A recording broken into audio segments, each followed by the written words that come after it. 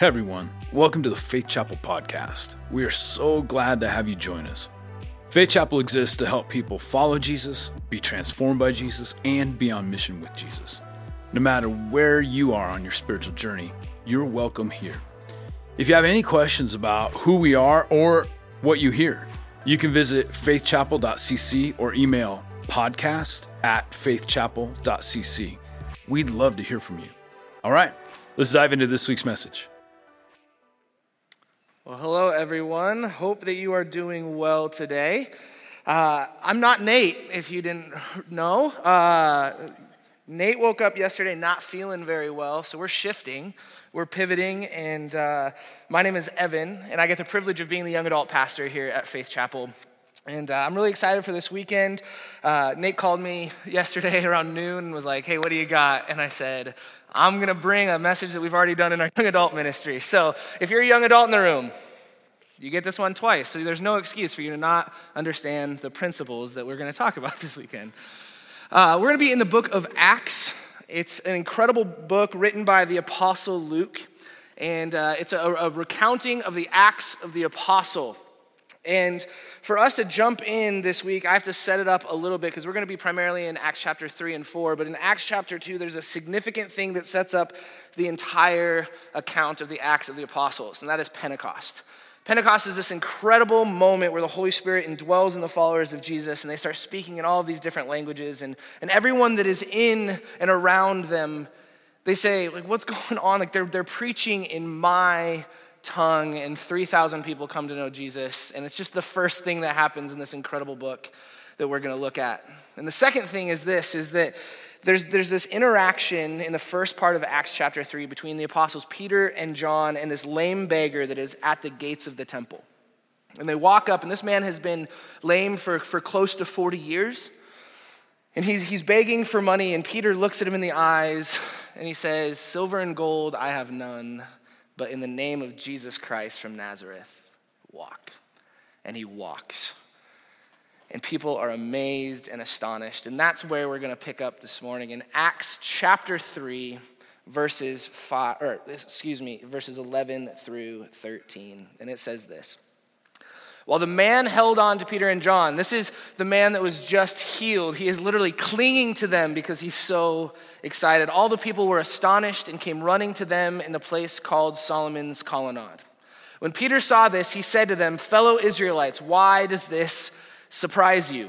Why do you stare at us as if by our own power or godliness we had made this man walk? The God of Abraham, Isaac, and Jacob, the God of our fathers, has glorified his servant Jesus.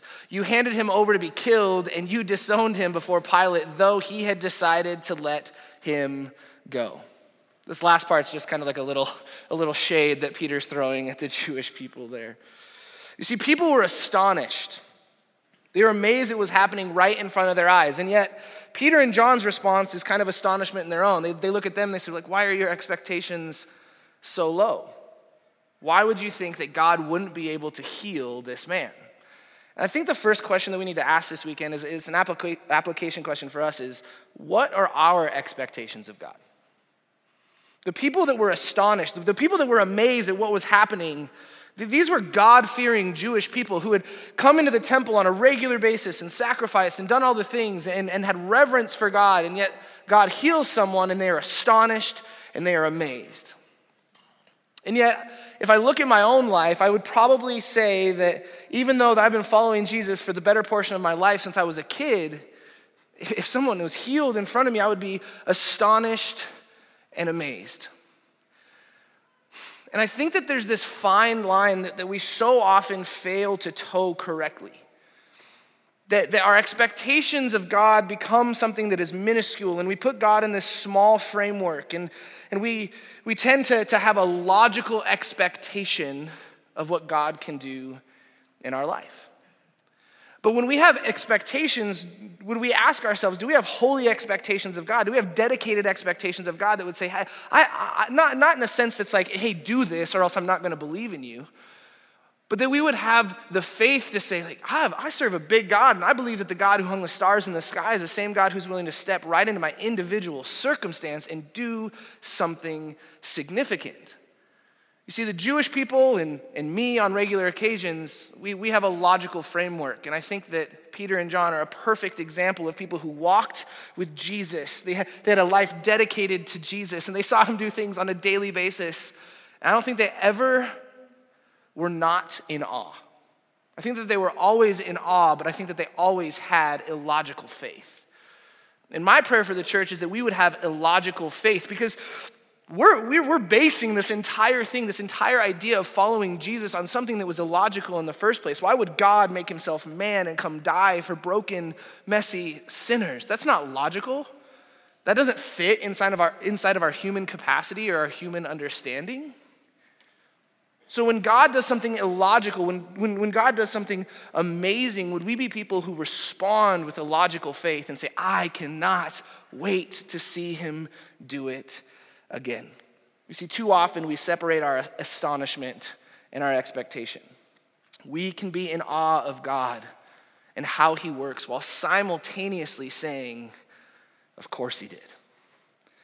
So what happens next? The priests and the captain of the temple guard throw Peter and John into prison because they're afraid of having a debate. And they throw them in prison because they're preaching Jesus' resurrection, his messiahship, and not only that, but the resurrection of all of God's people on the final days. And what they understand is that means that something significant is about to happen. And I think that there's a lot of context that needs to be unpacked here, and I'm going to try to streamline it by just simply asking this question. Wouldn't you think that Jewish people would be excited about the promised Messiah? Wouldn't you think that they'd be excited that these disciples were saying that he had come? Maybe, but not if you were in power, and not if you helped put him on a cross. See, what was happening in this specific context is the Sadducees, who are the religious aristocrats, the wealthy, the elite. They're looking at this message and they're saying, oh no, we have it pretty good. And if the Messiah has come, we might be in trouble. You see, the religious elite had a stranglehold on the Jewish faith. They were the top of the religious totem pole. They had a ton of money and wealth, and they were in an intimate relationship with Rome, which was the country that was ruling the world. And so this message threatened to flip everything right side up. And what they knew is if the Messiah had come and everything was being set into order, they were about to lose their status. They were about to lose their position. And if the message of Jesus was true, they just made a mistake. So where we find ourselves in Acts chapter 4, verses 5 through 11 is the next day. And it says this: the next day the rulers, the elders, and the teachers of the law met in Jerusalem. Annas, the high priest, was there, and so were Caiaphas, John, Alexander, and others of the high priest's family. They had Peter and John brought before them and began to question them. By what power or what name did you do this? Then Peter, filled with the Holy Spirit, said to them, rulers and elders of the people, if we are being called to account today for an act of kindness shown to a man who was lame and are being asked how he was healed, then know this, you and all the people of Israel, it is by the name of Jesus Christ of Nazareth, whom you crucified but whom God raised from the dead, that this man stands before you healed. Jesus is the stone you builders rejected, which has become the cornerstone. The religious elite asked the question, by what name or what power did you do this? Now this goes back to during Jesus' ministry. If you read through the Gospels, as he is performing miracles and he's doing incredible things and people are following him in droves, the only question that they have is, how are you doing this? By what name are you doing this? Because they believe that Jesus was possessed. So there's no other explanation. Like the only way that you could be doing this on this level is if you were possessed. And Peter, just like to the lame beggar saying, in the name of Jesus Christ from Nazareth, walk, responds to these people and says, it's by the name of Jesus Christ from Nazareth that we did this. I love what the author Luke says. And it could be Peter recounting it. It could be Luke using his own words, but they use the phrase filled by the Holy Spirit. Filled with the Holy Spirit. You see, Peter, a disciple who got to physically walk with Jesus, understood something at a significant foundational level, that if it was left up to me and my abilities and my power, I would not be able to do this. But because the Holy Spirit is with me, because Jesus Christ from Nazareth flows through me, this man was healed. Peter, John, Luke, they all are trying to make a significant point here, saying this isn't about us. This is about Jesus. This is about Jesus Christ from Nazareth. This is why this happened in the first place. I think it leads us to a couple questions. The first one being this: how often do we invite the Holy Spirit to move through us? I get the privilege of hanging out with young adults regularly, but I also hang out with junior hires and high schoolers. And a couple years ago, me and our high school pastor, Shane O'Brien, were running our junior high and high school ministry. And I want to preface this, parents. This is not a normal occurrence. So don't think that there's fistfights happening at youth group all the time. That's not what happens. But a couple years ago, I'm standing in the lobby talking to a student. And my friend Tate, who's in here tonight, I'm not going to point him out because I don't want y'all to look at him, but he comes out and he has two students and he's ushering them out, and one kid's just really upset, and the other kid just has blood all over his face. And he's like, I need you now. And I was like, all right. And so we walk outside, and the first 5 minutes, I did not invite the Holy Spirit into that situation. I was Papa Bear. I was angry. I was mad. Even Tate was like, I didn't think you could get that angry. And I was like, I didn't either. But I was just so upset at the situation. And we separate the kids, and I'm sitting with the kid who threw the punch. And I'm just like, why? Why? And he just breaks down, just tears. And this is a big kid. And he's just weeping.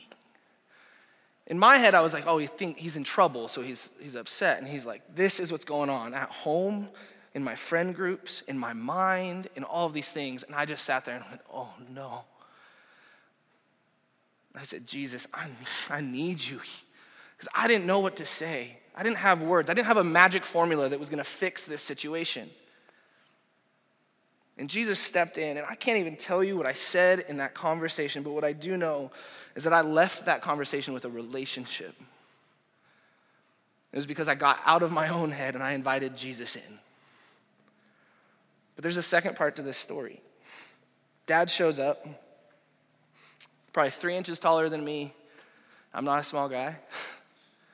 And he's been on a bender. And he is uninterested and disengaged. He doesn't care. He doesn't care that it happened. And I said, Lord, I need you again. Because left to my own response, this is going to be a really messy thing. And I might not be a pastor by the end of the night. And I got to talk to someone who was 25 years older than me. And once again, not really remembering what I said, but knowing that what I said was full of grace instead of anger. And yet I asked myself the question, why is that not my gut response in my everyday life? Why does it take conflict, and why does it take an emergency for me to invite the Holy Spirit in? Why don't I invite the Holy Spirit in on a regular basis? And maybe you could ask yourself the same question. The God who created all of this, who sent his son to die for us, offers an advocate, a helper, a comforter, an encourager. Would we be people who invite him into our lives daily and say, give me the words, give me the actions, because I can't do this on my own? We'll see a dramatic difference between the situations where we try to handle it on our own and the ones where we lean into the Holy Spirit. Second question would be this: how often, when questioned, do we publicly point to Jesus? I love this interaction between Peter and John and the Sadducees and Pharisees and the religious elite and the audience that is around. We could say that they had every opportunity to be like, I did it. I healed him. It's by the name of Peter that I healed him. But he just points everything back to Jesus. And he made something really clear, is that everything that I do and everything that I am points to Jesus. And I asked myself the question, if people at the end of my life, or even currently, if somebody said, hey, if you could tell me what Evan is all about, would Jesus be a priority? Would people say, oh, yeah, like he's all about Jesus? It's a foundational element of everything that he does, everything that he says, the way that he parents, the way that he's a husband, the way that he's a friend. Is Jesus at the center of what we do and believe, and do people actually know it? Because here's the frustrating thing for me, is that I've grown up in the church, and we've talked about your personal relationship with Jesus, which is, it's 100% valid, it's 100% true. Our relationship with Jesus is like nobody else's. We have a personal relationship with Jesus, but personal does not mean private.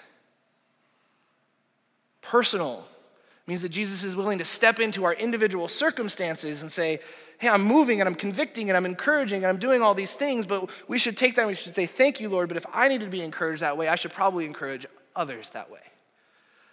That if I'm being convicted in something, I should probably be able to go to my brothers and sisters in Christ and say, hey, since you say that you follow Jesus, I think we should stop doing that thing we're doing. Personal does not mean private. And then there's this word that Peter uses, cornerstone. Many of us would recognize this word because of worship, like Christ alone, cornerstone, weak made strong in the Savior. It's a great song. But do we actually know what cornerstone means? See, this word that Peter uses is intentional. He's quoting Psalm 118, who these religious people would have known by heart. Psalm 118, verses 5 through 14 say this. Maybe, there it is. When hard pressed, I cried to the Lord. He brought me into a spacious place. The Lord is with me. I will not be afraid. What can mere mortals do to me? The Lord is with me. He is my helper. I look in triumph on my enemies. It is better to take refuge in the Lord than to trust in humans. It is better to take refuge in the Lord than to trust in princes. Let's stop there. Can we go back one slide, please? He's talking to people who are in bed with Rome, who are trusting princes, who are trusting people more than they're trusting God. Peter was a preacher. Next slide, please. All the nations surrounded me, built, but in the name of the Lord I cut them down. They surrounded me on every side, but in the name of the Lord I cut them down. They swarmed around me like bees, but they were consumed as quickly as burning thorns. In the name of the Lord I cut them down. I was pushed back and about to fall, but the Lord helped me. The Lord is my strength and my defense. He has become my salvation. And verses 21 through 24 say, I will give you thanks, for you answered me. You have become my salvation. The stone the builders rejected, remember he said the stone you builders rejected, has become the cornerstone. The Lord has done this, and it is marvelous in our eyes. The Lord has done it this very day. Let us rejoice today and be glad. What Peter was trying to make clear to everyone listening is that the Messiah that they were so desperately waiting for had already come. Jesus. Jesus, Jesus. He says his name over and over again. Jesus Christ from Nazareth. Jesus Christ from Nazareth. Because he wants it to hit home. You see, cornerstone is defined as the rock upon which the weight of the entire structure rests.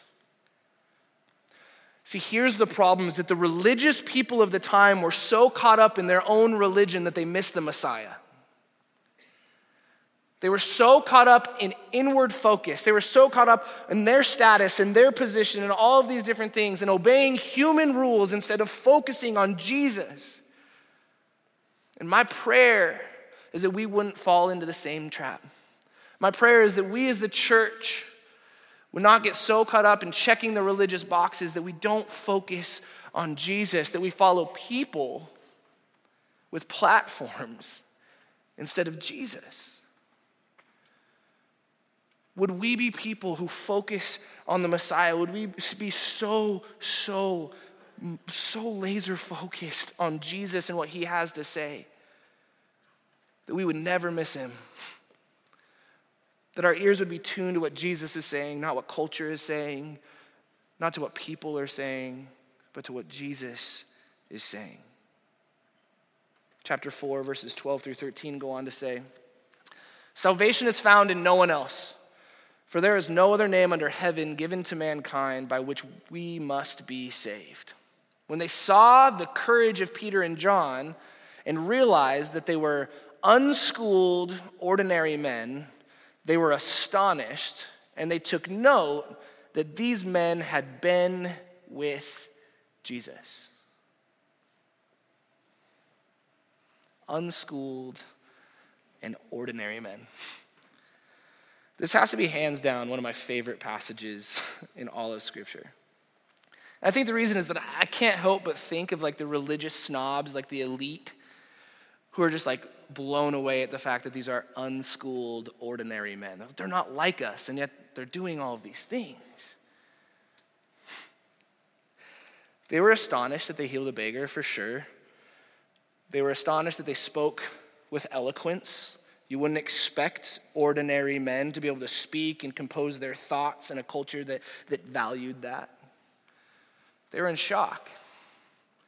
But this is the point that we cannot miss. It says that they took note that these men had been with Jesus. What made them noteworthy was not their abilities, it was not the actions that they were taking, it was their proximity to Jesus. What made them noteworthy was not their ability, it was their proximity. They took note that they had been with Jesus. That this man who they claimed to be the Messiah, they were people who weren't just saying it, they were people who were living it. They were people who were walking lockstep with Jesus the entire way. And even though he had been crucified and resurrected and was nowhere to be seen now, yet they were still saying, Jesus Christ from Nazareth. They took note that they had been with Jesus.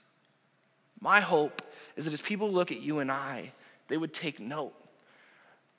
That they wouldn't look at our actions, they wouldn't look at our abilities, they wouldn't look at our qualifications. They would say, man, they've been with Jesus.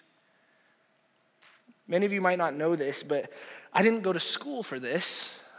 A lot of people assume there was years of seminary, or maybe you didn't. Maybe you're like, the way this guy he did not go to seminary.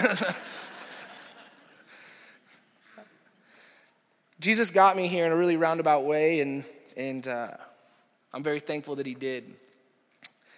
But there's a lot of fear that goes into preaching to people and teaching people and counseling people when you didn't have years and years and years of actual educational study. And many times, people have told me that I should stop doing it. And there's one interaction that I'll never forget. I was sitting in a coffee shop with this guy, and he just looked at me and said, you are underqualified to speak to people about Jesus. Oh, and I was angry. I was mad. And I think on one level, I was like, I agree with you. Like still, like 5 years into full-time ministry, I'm like, absolutely, I am underqualified to speak to people about Jesus. But as we're talking about the Holy Spirit, this is one of those moments where, Jesus is so good. And he just stepped into the situation and he said, Evan, it's not about your qualifications, it's about who's walking with you. I said, okay. And I said it to him. He rolled his eyes and he walked out of the coffee shop. I was like, that's okay. I don't need your validation. I got his. See, unschooled, ordinary men step in to this arena of religious elite, and they talk and point people to Jesus. And what I want you to hear this morning is that your qualification does not come from your schooling, it does not come from your experience, it does not come from what culture or church would deem extraordinary. It comes from Jesus, end of story, full stop. Your qualification comes from him. And if you're sitting in this room this morning and you're thinking, I can't impact the kingdom of God because I haven't done this or because I have done these things, please hear me when I say Jesus Christ of Nazareth has deemed you worthy and qualified and loved. So what happens next? The Sadducees take a break. They talk among themselves. And then we see their conclusion and the disciples' response in Acts chapter 4, verses 18 through 20. It says this: "Then they called them in again and commanded them not to speak or teach at all in the name of Jesus. But Peter and John replied, 'Which is right in God's eyes, to listen to you or to him? You be the judges. As for us, we cannot help speaking about what we have seen and heard.'" The last point today is this: let nothing stop us. There are going to be plenty of reasons to stop talking about Jesus. It might be threats. Probably not for us, but there are Christians all over the world who can be thrown into prison or killed because of their faith. It might be the fear of lost relationships. It might be social pressure. It might be a myriad of other things. There's going to be so many different reasons for us to stop talking about Jesus. There's one reason to keep talking about it. It's Jesus. See, as Jesus has done things in our lives and he has impacted us and he has changed our relationships and he's given us forgiveness and power and strength as we move towards others to introduce them to that power and that strength and that grace and that mercy, that forgiveness. My prayer is this, is that no matter the reason the world or our own humanity, our own fear would give us, let us be people who walk with Jesus and fall so deeply in love with him that we cannot help but talk about what we have seen and what we have heard. We hope that this helps you take your next step on your spiritual journey. If you'd like to get involved with the work and ministry of Faith Chapel, visit faithchapel.cc and click on Next Steps. If you'd like to speak to a pastor or connect with us in any way, email connect@faithchapel.cc. We look forward to connecting with you soon.